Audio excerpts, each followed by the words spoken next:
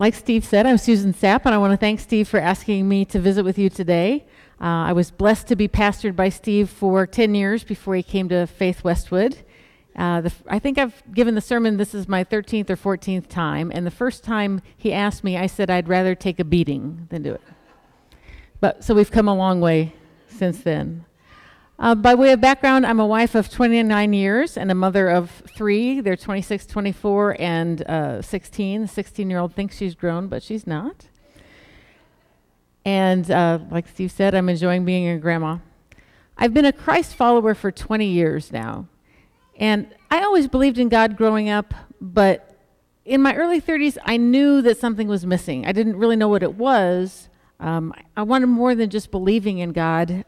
And eventually I figured out I wanted a relationship with God, and I wanted knowledge of the Bible. How I ended up committing my life to Christ is a story for another morning, but just suffice it to say I was a tough nut to crack.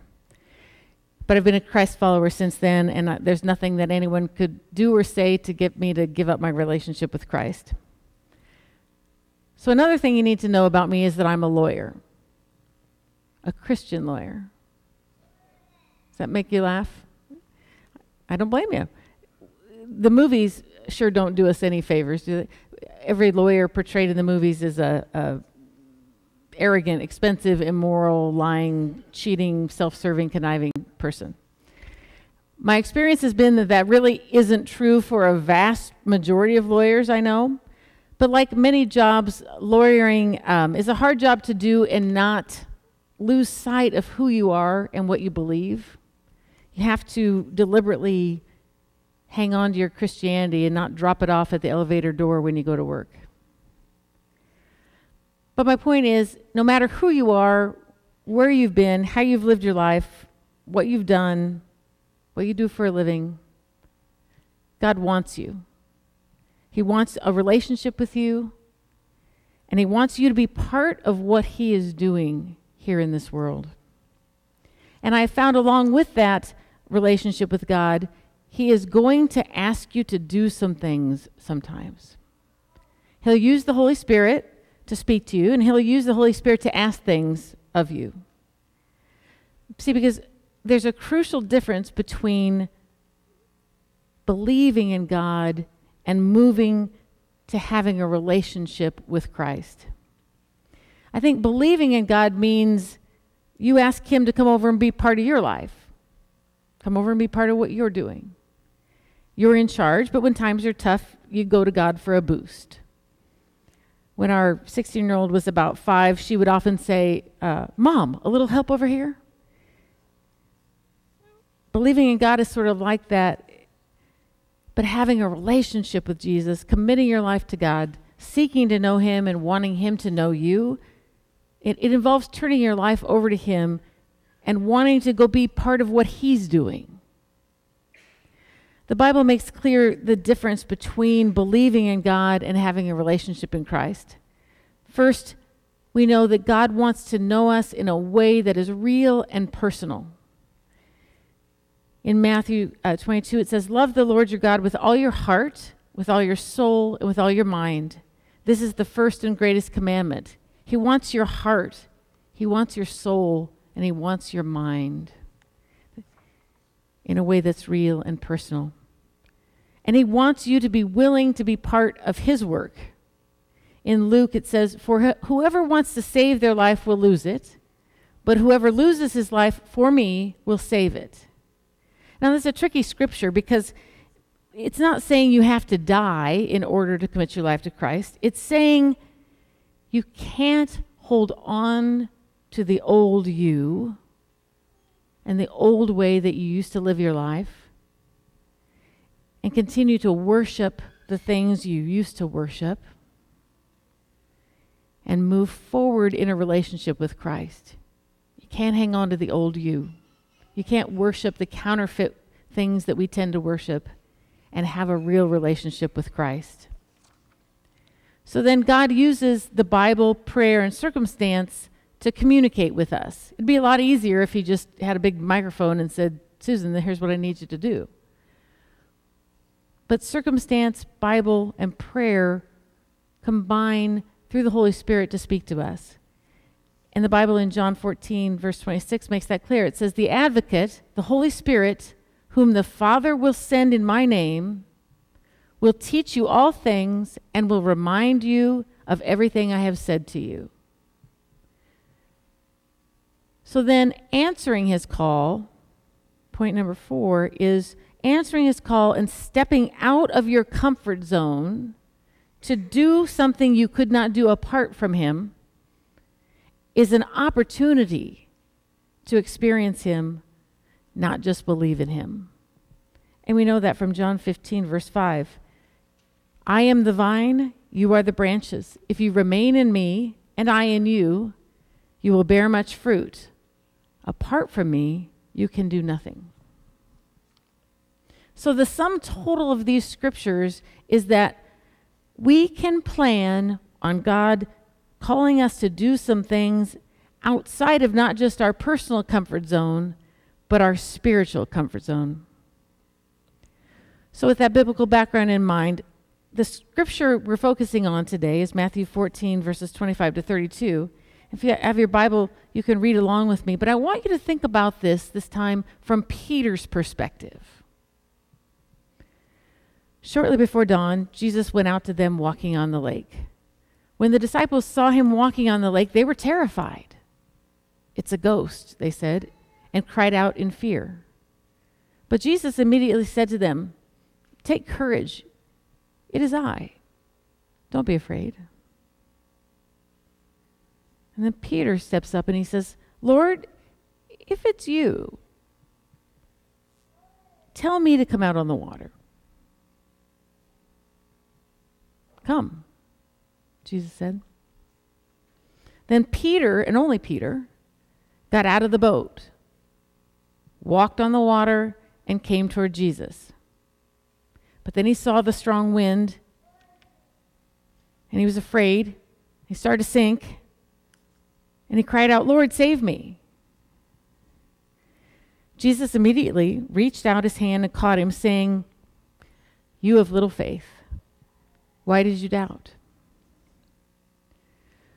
When they climbed into the boat, the wind died down, and those in the boat worshipped him, saying, truly you are the Son of God. See, the tendency with this scripture is to just stay on the surface and just think, wow, that's a cool trick. Jesus walks on water. It shows he's powerful and supernatural, and he let one of the disciples come along. But let's drill down deeper in this scripture, because I think there's another side to it. When we think about the story from Peter's perspective, it actually tells us more about Peter than it tells us about Jesus. The view from Peter's perspective teaches us about what God wants from us. We can choose to be like the other disciples. They stayed safely in their spiritual comfort zone. They stayed in the boat. And then they said, wow, he really is the Son of God. I believe. So clearly, they believed in God. Or we can choose to be like Peter and do what he did when God calls us to do something. We can be like Peter and we can say, I'm available, God. If you want me to be part of what you're doing, tell me and I'll come out on the water. What you're asking me to do is pretty crazy, but if it's really you, God, I'll do it. So when we view the situation from Peter's perspective, the application to our own lives starts to become clear. What we know from Peter is that, number one, God calls the unqualified to do his work for his glory. And two, we know that God wants to use us even when we're afraid. When Steve first asked me to give a sermon, I was two things, unqualified and afraid. And by pushing past that, outside of my spiritual comfort zone, I came to understand our third point, which is God doesn't need us to be part of his work.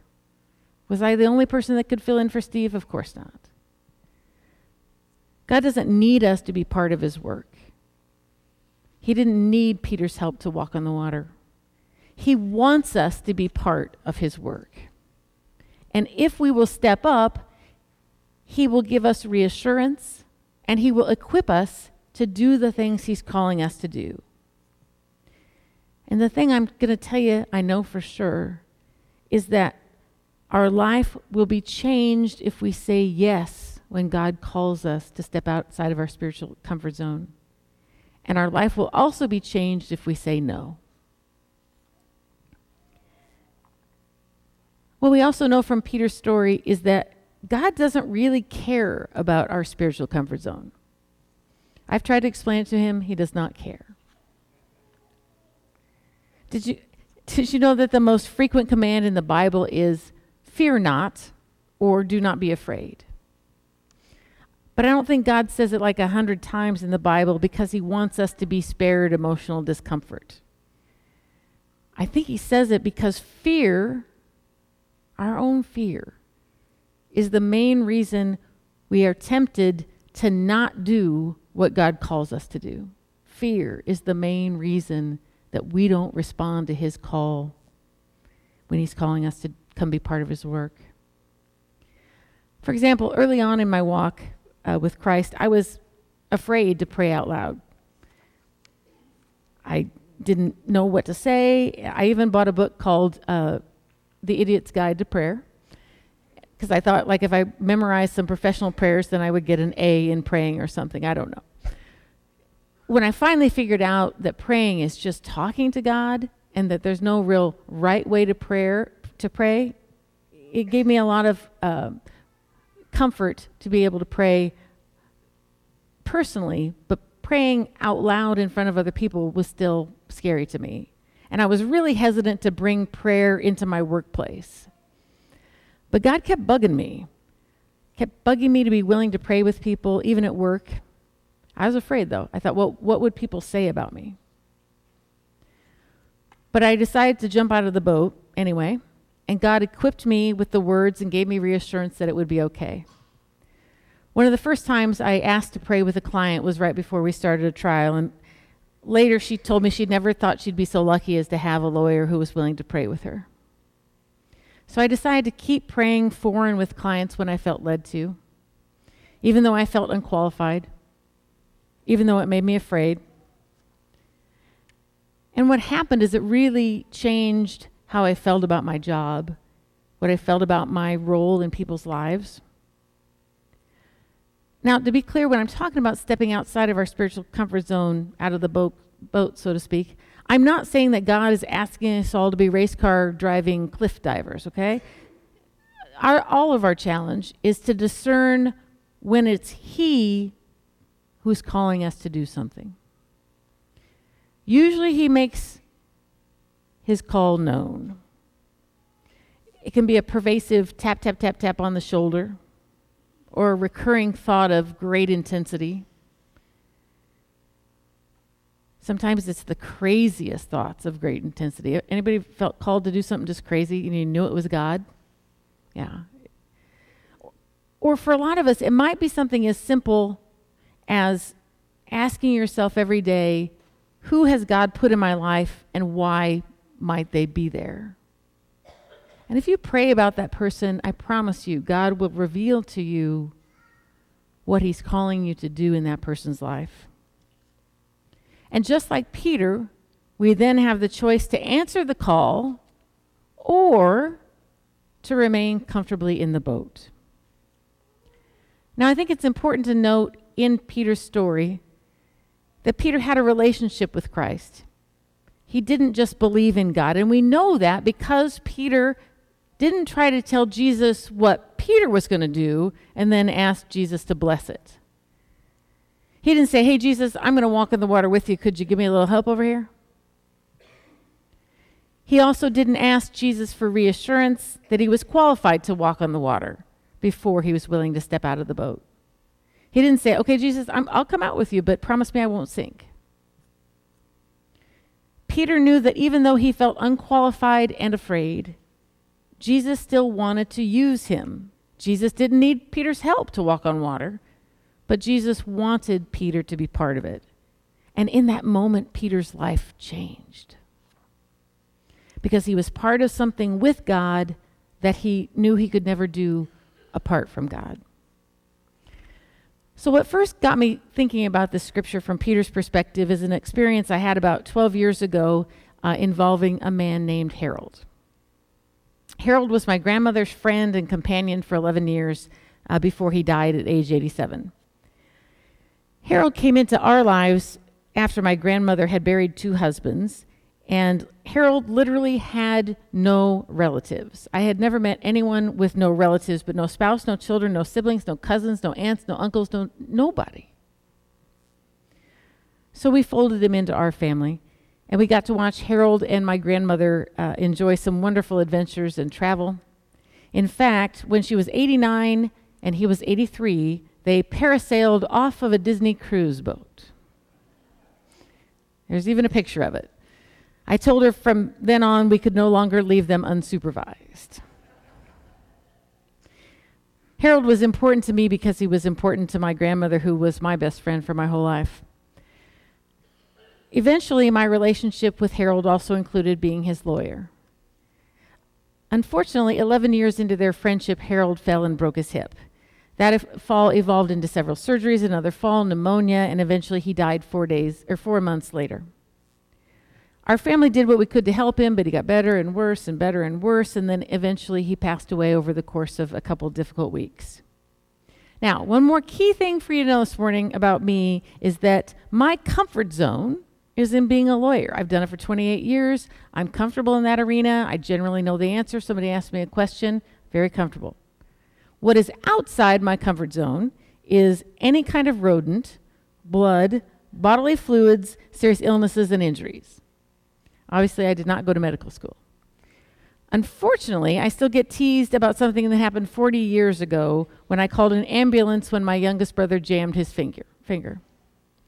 So if there's an emergency, you don't want me around. The thing that most of all I don't do, though, is I don't do death. Or at least back in this time, I didn't. Before my experience with Harold 12 years ago, I could talk to people about death. I could help them plan the medical care they might want, talk about their last wishes, but just as a hypothetical.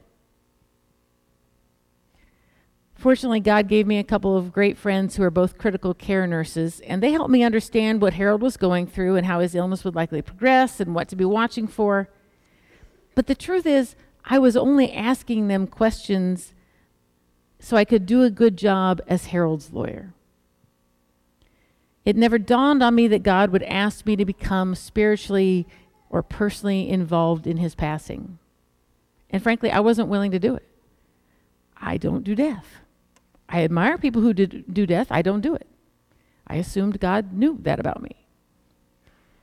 So I didn't think he would ever put me in a position of dealing with somebody's death.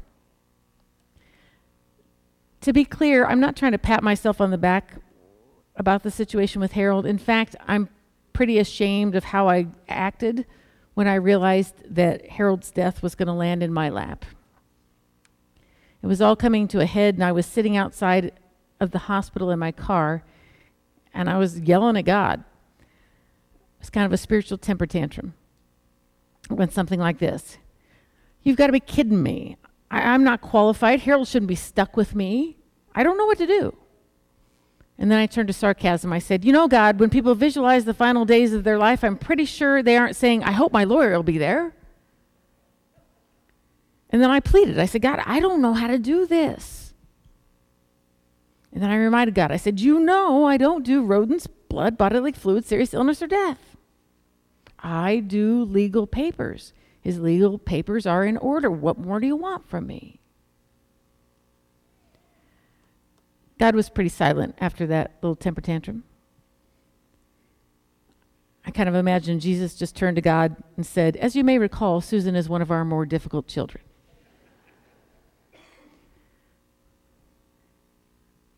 But eventually, it became clear to me, just as if God had spoken directly to me, through circumstances, prayer, counsel of others, and the Bible, I eventually saw that God was asking me to get in the ball game and attend to Harold's physical, spiritual, and emotional needs until he died. The circumstances that caused this were that God pretty much put everyone else out of town the week that Harold died. Everyone else that I might have tried to get to handle things for me. My husband was out of state. Steve Todd was out of state. My mom was out of state. My sister was in town for a few days, but then she had to leave. And it was when I was watching my sister and her husband interact with Harold, make sure he had hymns and a Bible to comfort him, and they were giving him reassurances of heaven, that I started to feel that tap, tap, tap from the Holy Spirit. But I didn't listen. I just sat there silent while they were talking with Harold about the end of life that was coming up. Later, my sister made a passing comment that I was in lawyer mode in that conversation. She didn't mean it to be unkind, but it made me defensive. And I thought to myself, I am in lawyer mode because that's what I am. But later that night, I felt this really strong nudge, or perhaps a push from God. And I actually said out loud to myself, no, Susan, being a lawyer is what you do. It's not who you are. What you are is a Christ follower. And I knew that being a Christ follower meant God was going to ask me to do some things I didn't want to do. But I was still reluctant. I'm very stubborn. And I was still reluctant to get involved. So the Holy Spirit pulled out the big guns, prayer and wise counsel. Steve was out of town, so I called another pastor friend of mine and asked him what I should be doing to try to help Harold. I told him I'd been going to visit Harold. I was talking to my grandma. I was taking my grandma to visit him. I had done my lawyer thing and signed his DNR. My pastor friend said, now I just needed to be there for Harold. And I didn't really know what he meant. So I asked him to pray for Harold. And my pastor friend said, no, he would not pray for Harold. I said, why not? He said he was going to pray for me instead. I said, why? I'm not the one dying. He said he was going to pray for me because what I was doing for Harold was really important to God. So as he prayed for me, it hit me. God was calling me to do something that I could not do without his help, but that he would help me if I was willing to step out on the water. And after we prayed, my pastor friend said, Susan, do you want me to come to Lincoln to help you? I said, no. God's big enough to handle this, and I'm going to be okay.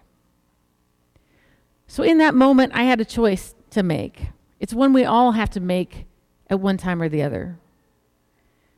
And that is, do I want to be part of something God is doing, or do I want to be comfortable? Do I want to be part of something God is doing, or do I want to be comfortable? Do I want God, or do I just want things my own way? So I made my choice, and I prayed the most dangerous prayer there is, which is, okay, God, I'm available. The next few days, I sat with Harold and made sure that hymns were in his room playing, and I held his hand and asked others to come visit him and prayed with him and read the Bible to him. And it was crazy because the words just started coming out of my mouth, words and scriptures, and I seemed to be able to turn to pages in the Bible that made sense, that seemed to fit, and I wasn't even thinking about it. And even the whole bodily fluids and end-of-life stuff didn't bother me. It was crazy, and it was something I could not have done without God. But now I have to tell you about the part where I failed. That's the part where I wasn't there with Harold when he passed away. That morning, Harold had seemed pretty stable, so I ran down to my office for a while. I told him I'd be back around noon, and Harold died at 11:45. I think it was just like Peter. I got scared on the water and started to sink. So I retreated back to my office, my comfort zone. Other people tell me it happened just as the Lord intended it. What I do know that brings me peace is that right before I left Harold's hospital room for the last time, as I was saying goodbye to him that I'd be back at noon, here he was, this dying man that hadn't moved hardly at all for a couple of days. And as I was saying goodbye and telling him I'd be back at noon, he used both of his hands to pick up my hand and kiss it. After he passed away, I thought a lot about what had happened, and I thought maybe I'd gotten some things figured out about God. But the truth is, God is way bigger than that.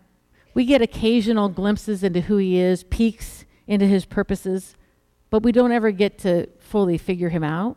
Every time I think I have, he proves me wrong. But a few months later, I went on a trip to New York City. It was unlikely, it was unexpected. It was weird that my husband went with me, but I thought God was putting the pieces together so that my husband could visit his dad in New Jersey, maybe for one of the last times. But God had something entirely different planned. The day before we arrived in New York, my husband's favorite aunt in New Jersey learned that she was going home to die with incurable cancer. So we adjusted our trip, and we spent the last day with her, helping her get her affairs in order.